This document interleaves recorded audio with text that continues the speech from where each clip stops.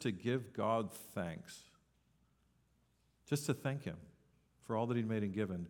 And what natural man says is, over my dead body, am I going to thank God? Over not my dead body, am I going to honor him as God? And so Paul here isn't talking about this small segment of the human population, but the human race as a whole. This is how we all come into the world. This is the story of human history. That first and foremost, we have a worship problem. And how many of you out in the world have ever heard the phrase a worship disorder? You don't, right? You hear of anxiety disorders, you hear of depression disorders, you hear of all kinds of anger and rage types of disorders, oppositional disorders. You have narcissistic personality disorder. But you never hear of worship disorders. That's really at the depth of our problem. Is we're upside down into our worship. It's a worship problem, not a global warming problem.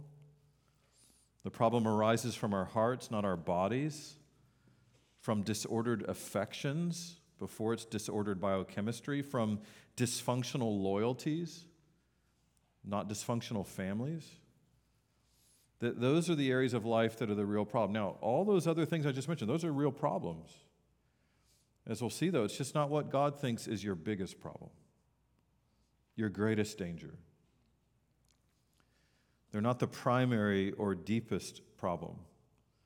Despite many things being wrong with our upbringings, our physical bodies, our societies, the Bible keeps trying to point back to, but here's the biggest danger. Here's your biggest problem. It's defection from God in your heart. It's refusal to honor him with the whole of your being. It's not wanting to love him with all my heart, soul, mind, and strength. That's the biggest problem. That's the cancer, if you will.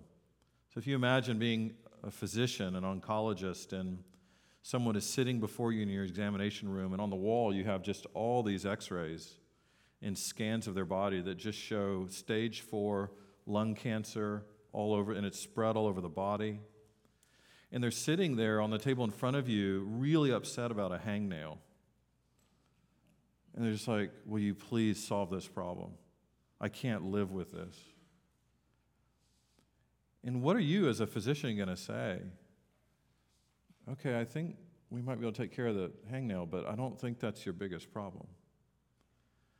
Well, that's how most of us relate to God in the world often. Is, Lord, I've got a hangnail problem. He's like, no, you got a cancer problem. Or heart failure compared to a sunburn. We've got 99% blockage in our heart, and yet what we really want God to do is give us some cream for the sunburn.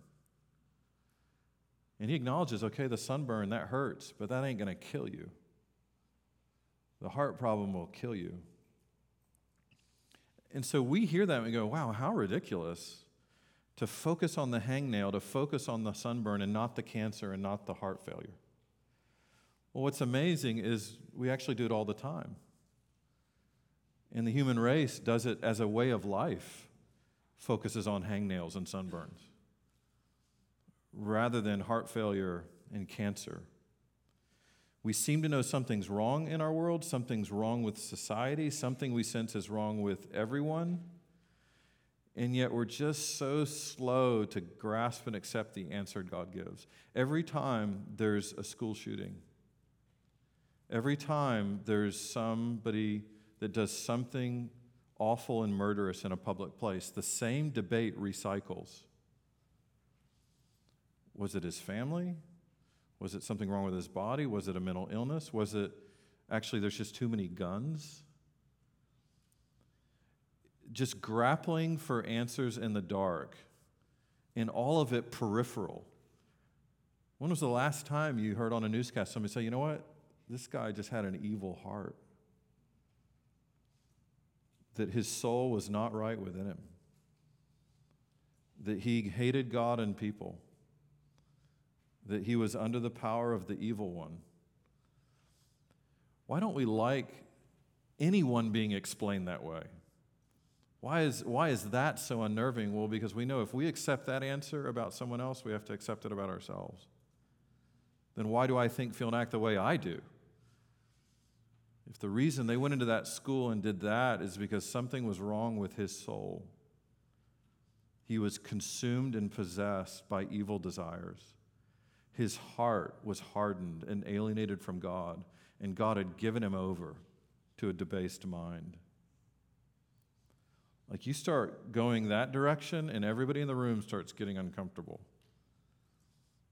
Because if that's why he did that, then why am I so angry when I get cut off on the road? Why does everything that comes out of me come out of me?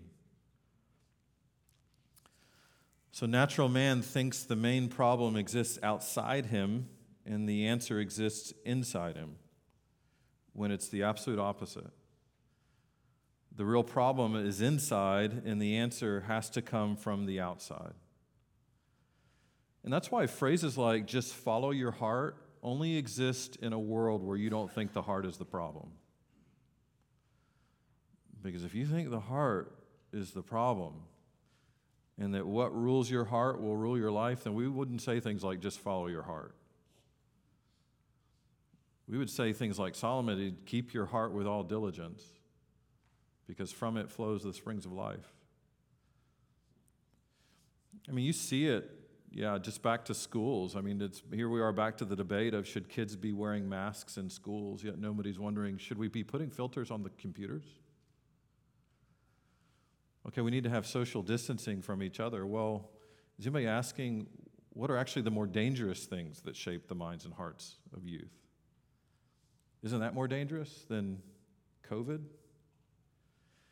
So it shows there's that constant debate of what really is the problem. And so you'll see there that point A, our hearts are the problem. Jeremiah 17:6, the heart is more deceitful than all else and desperately sick. Who can understand it? That describes the basic condition of an unregenerate heart, of every human being that comes into the world who is apart from Christ. The heart is more deceitful than all else and is desperately sick. And part of how that sickness shows up is we don't even understand it. We don't even see it. We don't get it. That apart from the gracious revelation of God, we're not even capable of knowing ourselves. Because the very next verse is, I, the Lord, know the heart, and I render to each according to their deeds. So God's going to say, I'm the only one that really knows what's in you. Solomon is going to say this in 1 Kings 8:39, you alone know the hearts of the sons of men, O Lord.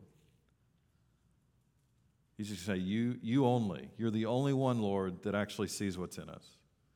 You're the only one that really knows us.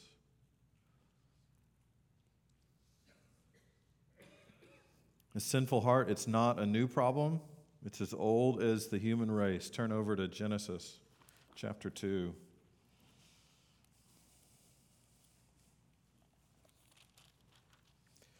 Where after creating Adam, he's going to command Adam in chapter 2, verses 16 and 17. And the Lord commanded the man, saying, you may surely eat of every tree of the garden, but of the tree of the knowledge of good and evil you shall not eat. From the day that you eat of it, you shall surely die. Really clear. Really sobering. And actually pretty encouraging. Of all these trees, you can eat freely. Enjoy them. Have a great time. Be satisfied in them. Just here's this one. Can't eat from that one. Because in the day you eat of it, you'll surely die. But then you turn over into chapter 3, verse 1, where the serpent, or Satan taking this form, is going to speak to Eve. And he's going to ask the question, did God actually say you shall not eat of any tree in the garden? Again, those are words right to the heart, right to the thinking, feeling, affectional, loyalty, worship place of their souls. Do you really trust God in what he said? Did he really say that? Of course, Eve replies, yeah, that's what he said. Pretty much, don't eat it. We'll die. She's going to add, don't even touch it. So he just comes right out in verse 4, you will not surely die. Even though, what did God say? You will surely die. Well, this other voice says, well, you will not surely die. And right there is a war in the heart. Whose words? Whose truth are you going to listen to? What are you going to believe? Who are you going to follow? Who are you going to fear? Who are you going to trust? Who are you going to delight in? It's like heart-level stuff. Here's what he has. For God knows that when you eat of it, your eyes will be opened and you will be like God, knowing good and evil. You know, God's withholding from you. He doesn't want what's best for you. He just doesn't want you to be more like him. But if you eat this, you can be like God without God. There's the promise. You can be like him without him. And then the entire human race rebelled and fell into a state of depravity in a single verse.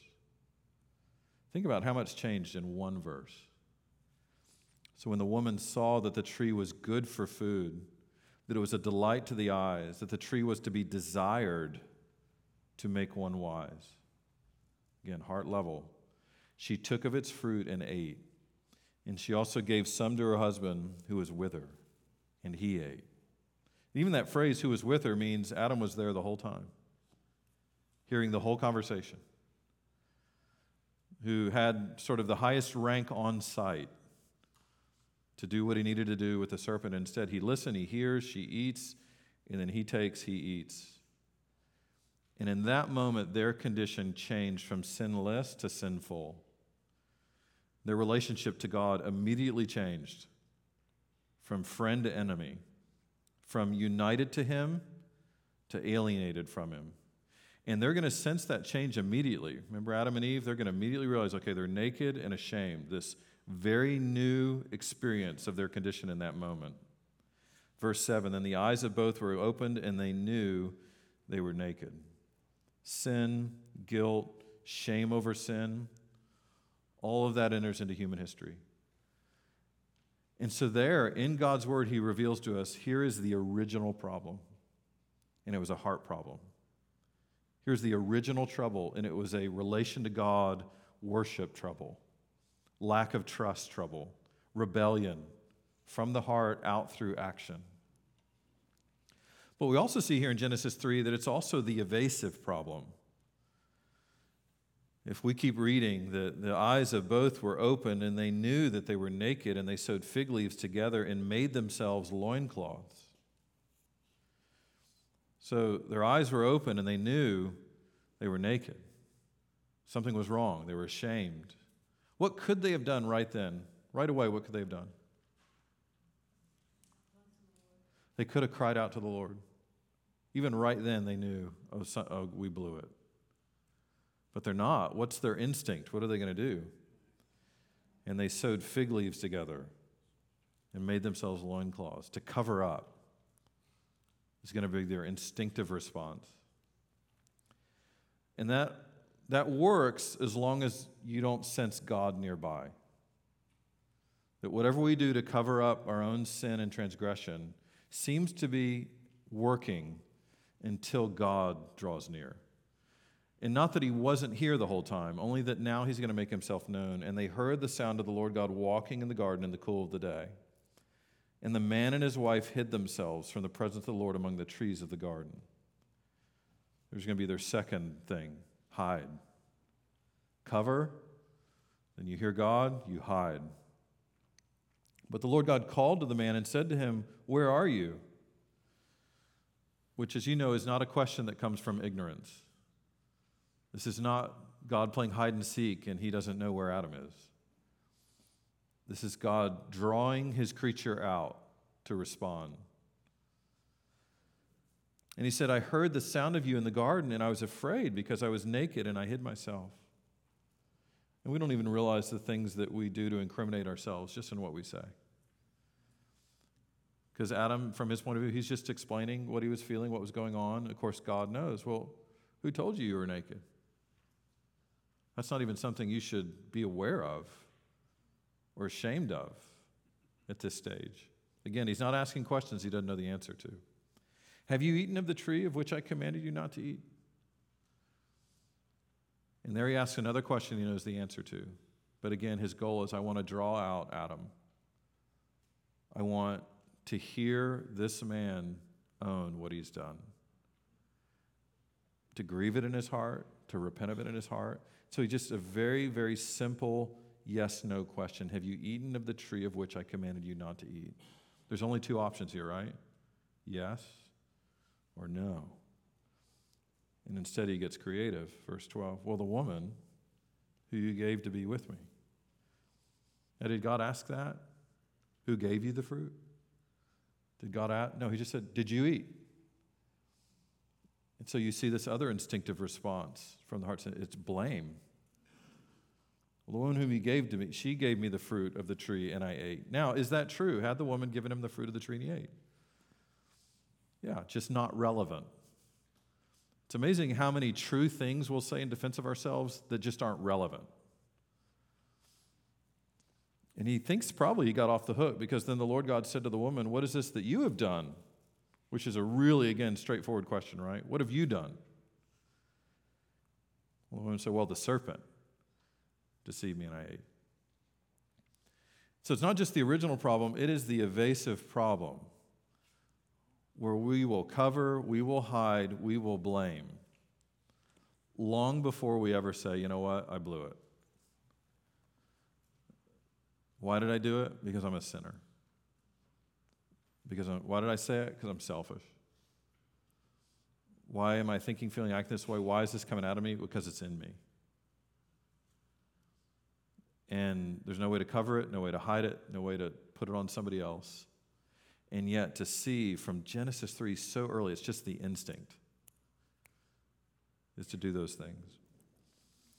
Exodus 32, you may know the story of Moses going up to Sinai to receive the law, and while he's up there receiving law, the people of Israel on the base of the mountain violating it.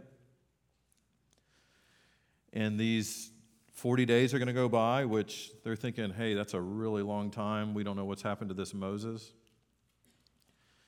And so they're going to say to Aaron, hey, make gods for us to go before us.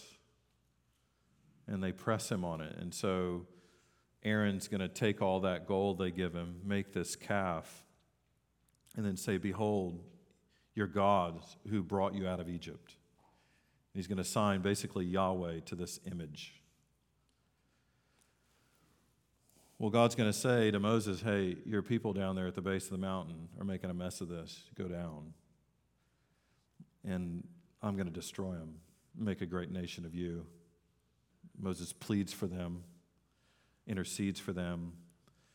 Well, then Moses goes down and sees this massive disaster at the bottom, this idol that is there, the immorality, the partying that's happening. He's going to throw the tablets. And then in 32 verse 21, he's going to confront Aaron. Then Moses said to Aaron, who you'll know is going to be the high priest, what did this people do to you that you have brought such great sin upon them? What were they doing that you brought this great sin upon them? And Aaron said, do not let the anger of my Lord burn.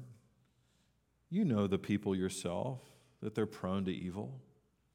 I mean, come on, Moses. You know what I'm dealing with down here. You've been traveling with these people, how prone to evil they are. For they said to me, make a god for us who will go before us. For this Moses, the man who brought us up from the land of Egypt, we don't know what's become of him. And I said to them, well, whoever has any gold, let them tear it off. So they gave it to me, and I threw it into the fire, and out came this calf. I mean, isn't that great how that's told? And scary. I don't know. They were doing this, and then I did a little bit of this, and they did that, and I threw it in there, and then out came this calf. Well, how much happened between the throwing it into the fire and the calf? Like, was there a little bit of craftsmanship in there? Was there actually a lot of work that had to be done? to make a golden calf? And how many of us think that way about ourselves? Why did I do that? Why did that come out of me? Why did I say it? Well, I don't know. There's a little bit of this from my family, a little bit of that from my body, a little bit of this from the circumstances. All that got thrown in, out came this calf. And what Scripture is wanting to do, what God is wanting us to do, is slow down a little bit. And go, wait a minute, maybe don't focus so much on all the gold that got thrown in, or just the result, but all the craftsmanship you put into the middle that produced it. And that's part of why it's an evasive problem, because we're evasive. And it's hard to slow down and go, wait a minute, why did that come out of me?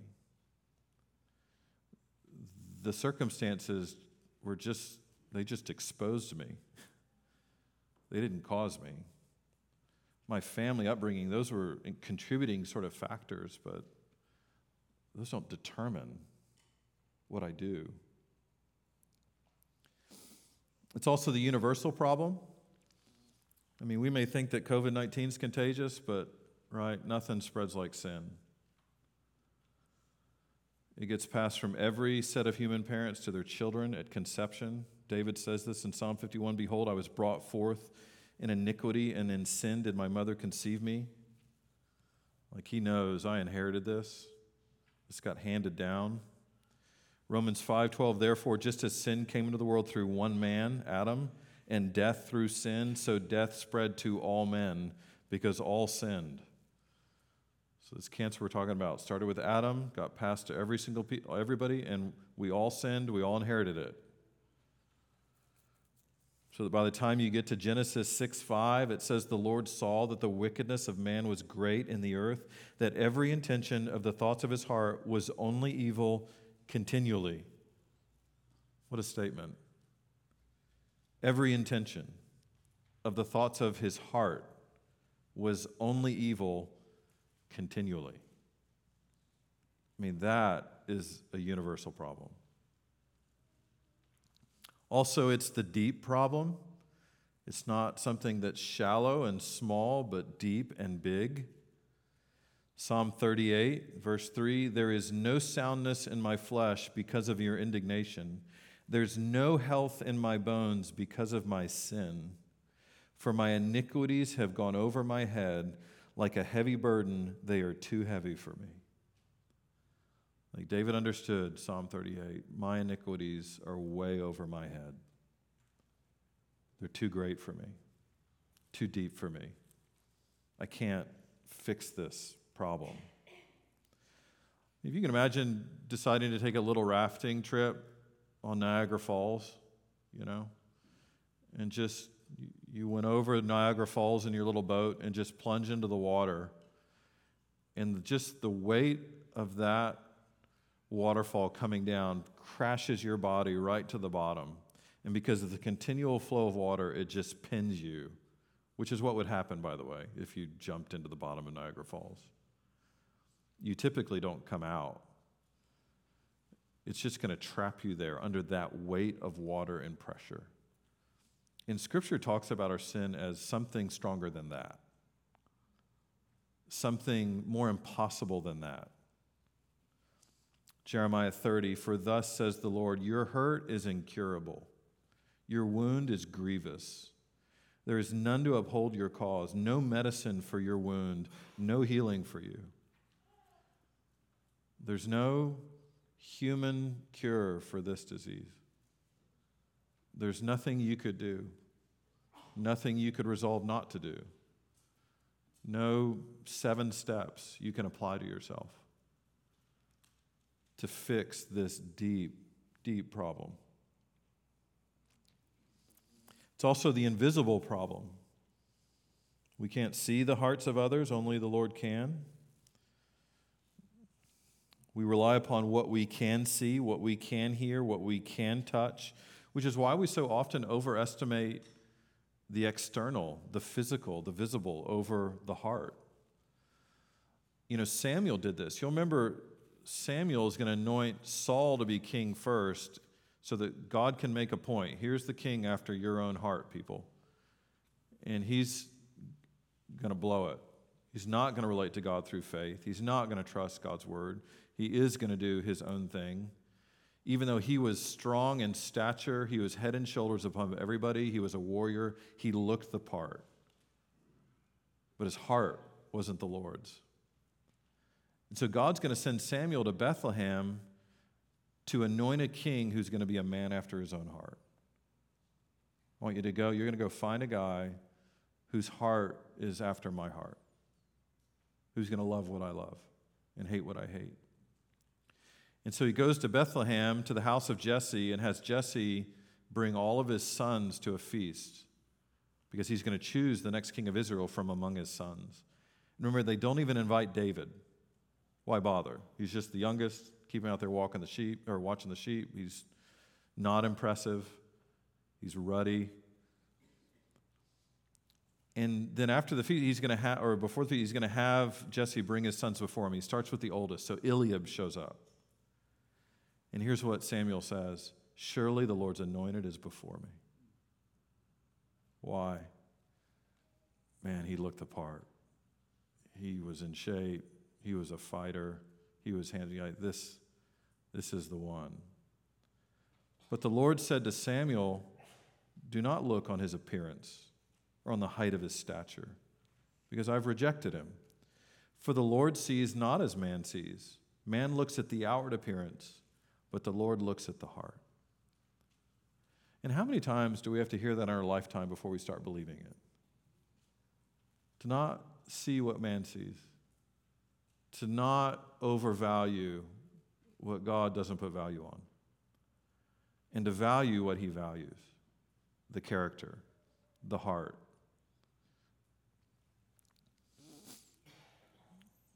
Proverbs 25:28, a man without self-control is like a city broken into and left without walls. You could work out 3 times a day. You could bench press 300 pounds in your sleep. That doesn't mean you have any strength to fight sin. Because a man without self-control, who isn't able to say no to his body, who isn't able to follow Christ even when it hurts, is like a city broken down without walls. It's a weak, vulnerable person. And that's not how the world sees it, right? It's also the primary problem. Though our hearts aren't our only problem, our bodies cause us problems, our families cause us problems, society, government. There's so many other factors that can be problem causers. But we just have to realize, but that's not the primary problem. That's how Scripture talks about it. Because you can read the Psalms and you realize there's lots of problems that David is experiencing. Lots of forces that are fighting against him. He just is always aware of the fact, but that isn't my biggest problem. That outside forces, including family, biochemistry, those can all influence the heart, but they never determine the heart. We'll talk about that in a future week. Just all the influences upon the heart that give context to the heart and expose the heart and raw material for the heart, but aren't the determination of the heart. Yeah, Matthew 15. Turn there if you would. Matthew 15.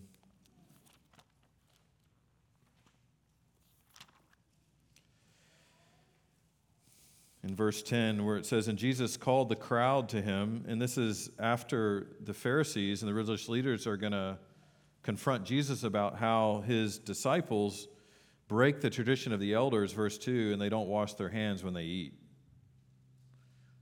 And so Jesus is going to respond, well, why do you break the commandment of God for the sake of your traditions?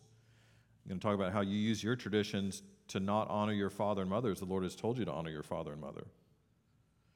He says, you hypocrites, well did Isaiah prophesy of you, verse 7, this people honors me with their lips, but their heart is far from me. In vain do they worship me, teaching as doctrines the commandments of men. So the Pharisees are like, hey, your disciples don't wash their hands properly. And Jesus is like, well, you don't love your mother. You don't love your father. You don't love God. You honor with lips, but your heart, it's on the other side of the world. from where God is.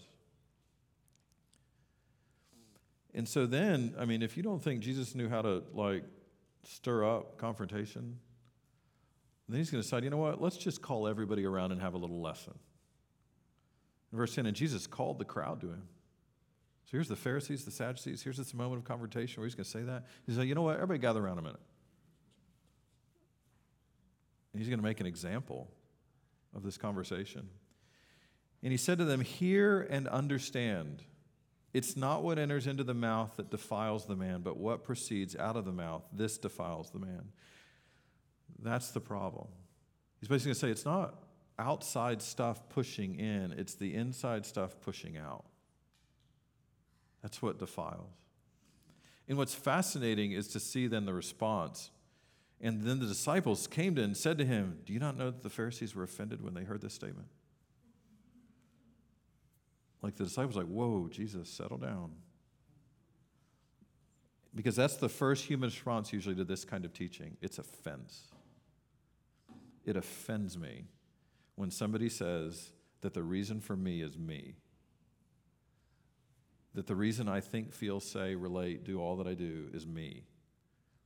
And I can't put it on something else. That I can't say it's the outside stuff that defiles me. And Jesus is like, no, it's what's in you.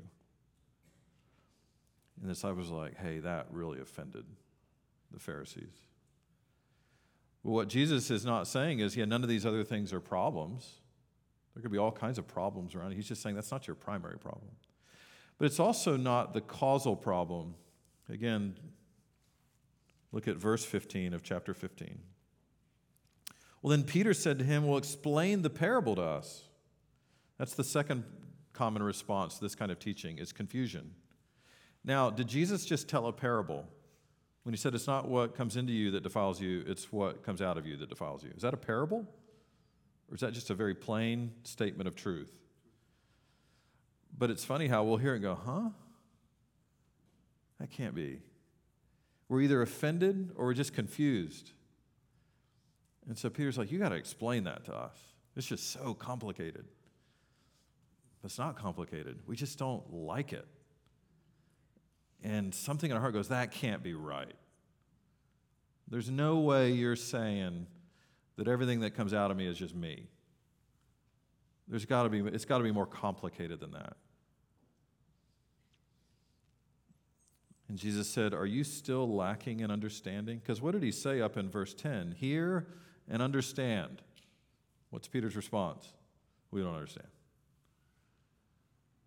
So Jesus says, are you still lacking in understanding also? Do you not understand? Here it is again. That everything that goes into the mouth passes into the stomach and is eliminated.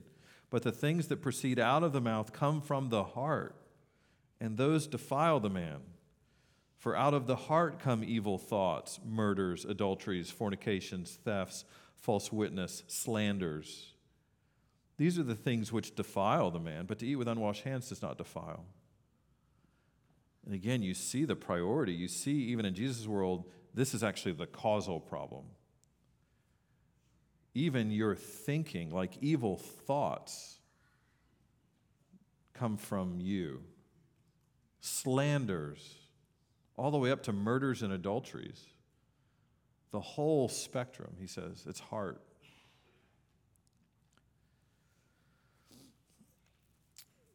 It's probably 15 years ago. We were trying to load up the kids to go somewhere, and I got into the garage, and I hear screaming and conflict from inside our vehicle. Wasn't unusual, but I thought, what's this one about?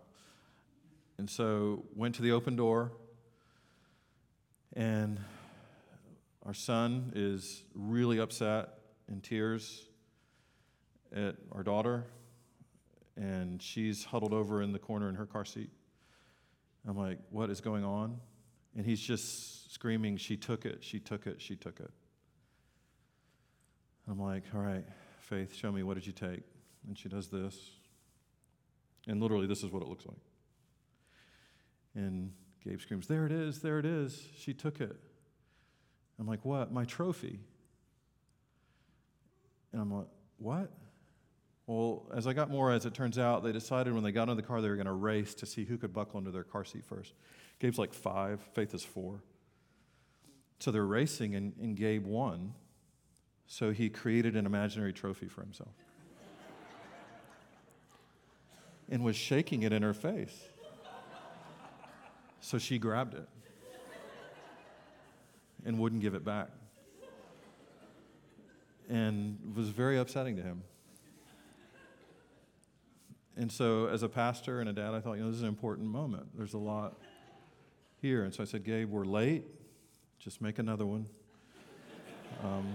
A bigger one if you want,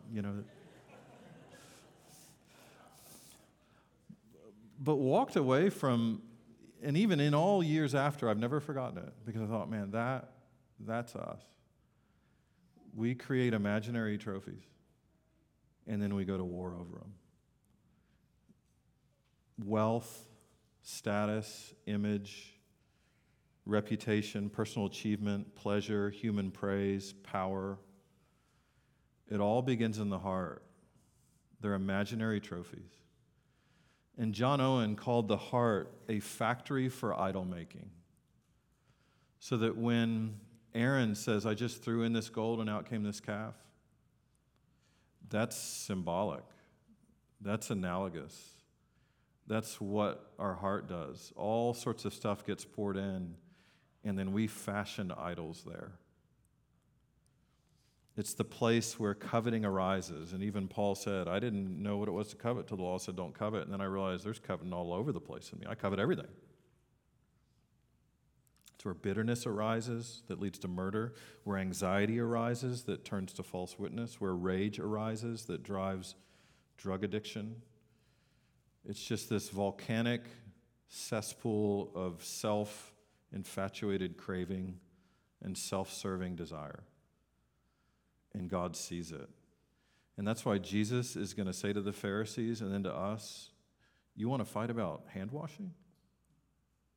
Like, that's really what you think the problem is? And you see why it captured his attention and why he's going to call a whole crowd around and go, all right, you need to hear and understand this. Here's your danger, and it's not dirty hands. Luke 19, and when he, Jesus, drew near and saw the city of Jerusalem, he wept over it, saying, would that you, even you, had known on this day the things that make for peace. But now they are hidden from your eyes. In other words, if you only knew what your real problem was and what the real solution was, you wouldn't be killing him. But then the irony is, though they don't know, God knows.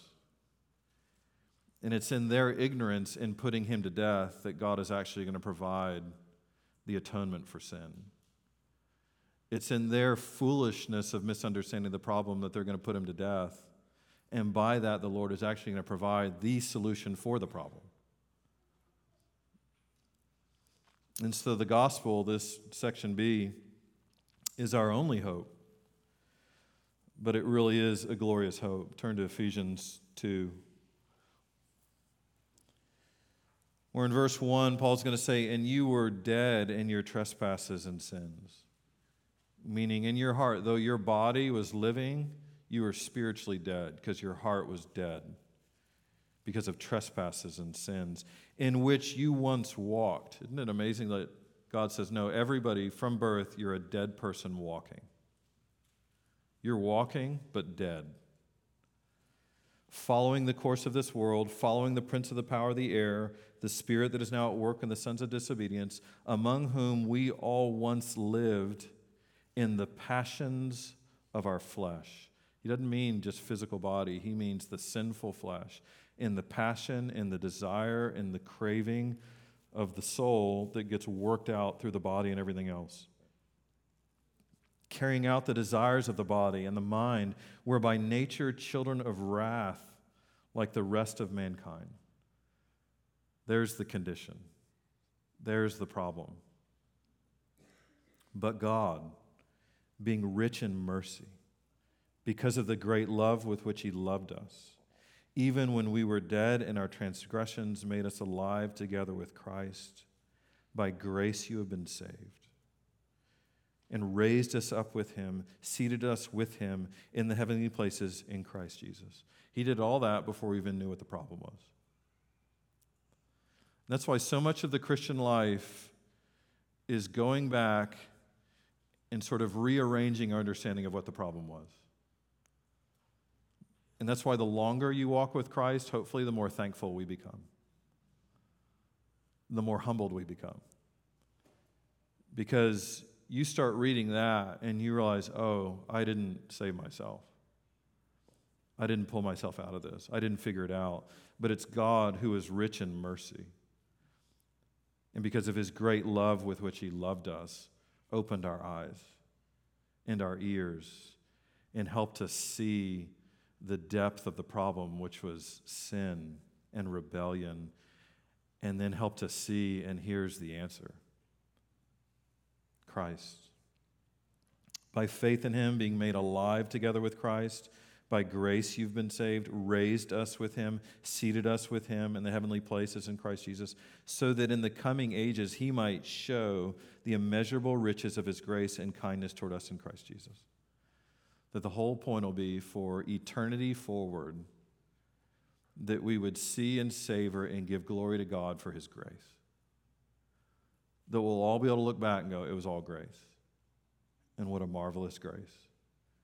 Because my wound was incurable. My sickness had no human answer. And yet God, because of mercy and because of his love, lavished grace, providing a Savior and an atonement and a means of forgiveness to all who would turn and trust in him.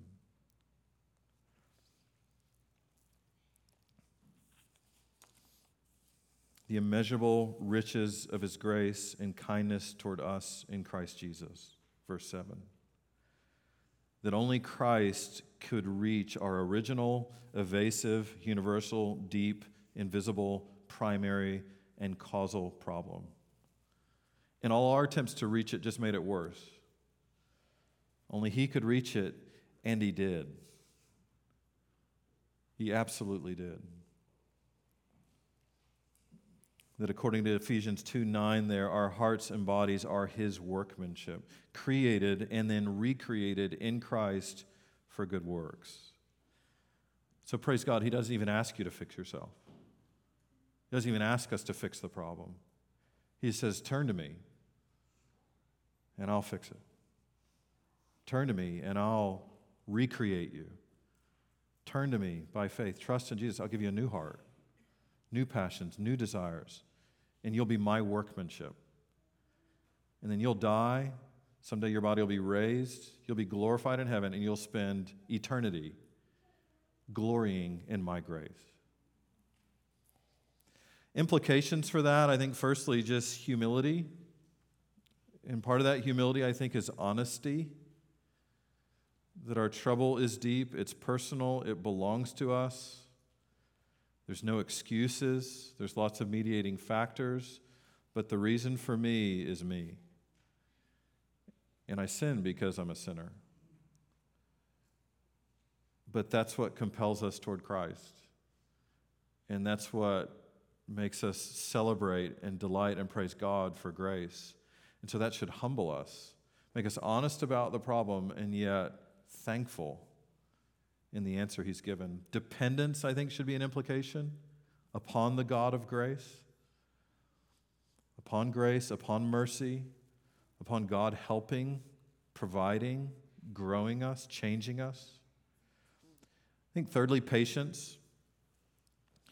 Because if the problem really is what Scripture describes, then how fast is change? Yeah, it's going to be slow. Though you're born again, in a moment, you come to faith in Christ, you're united to Christ, you're forgiven, it's done. But then the rest of your life is working out your salvation with fear and trembling.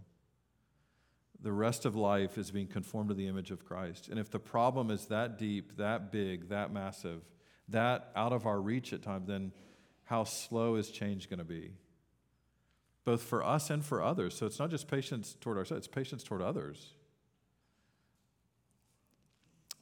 Change is hard and slow.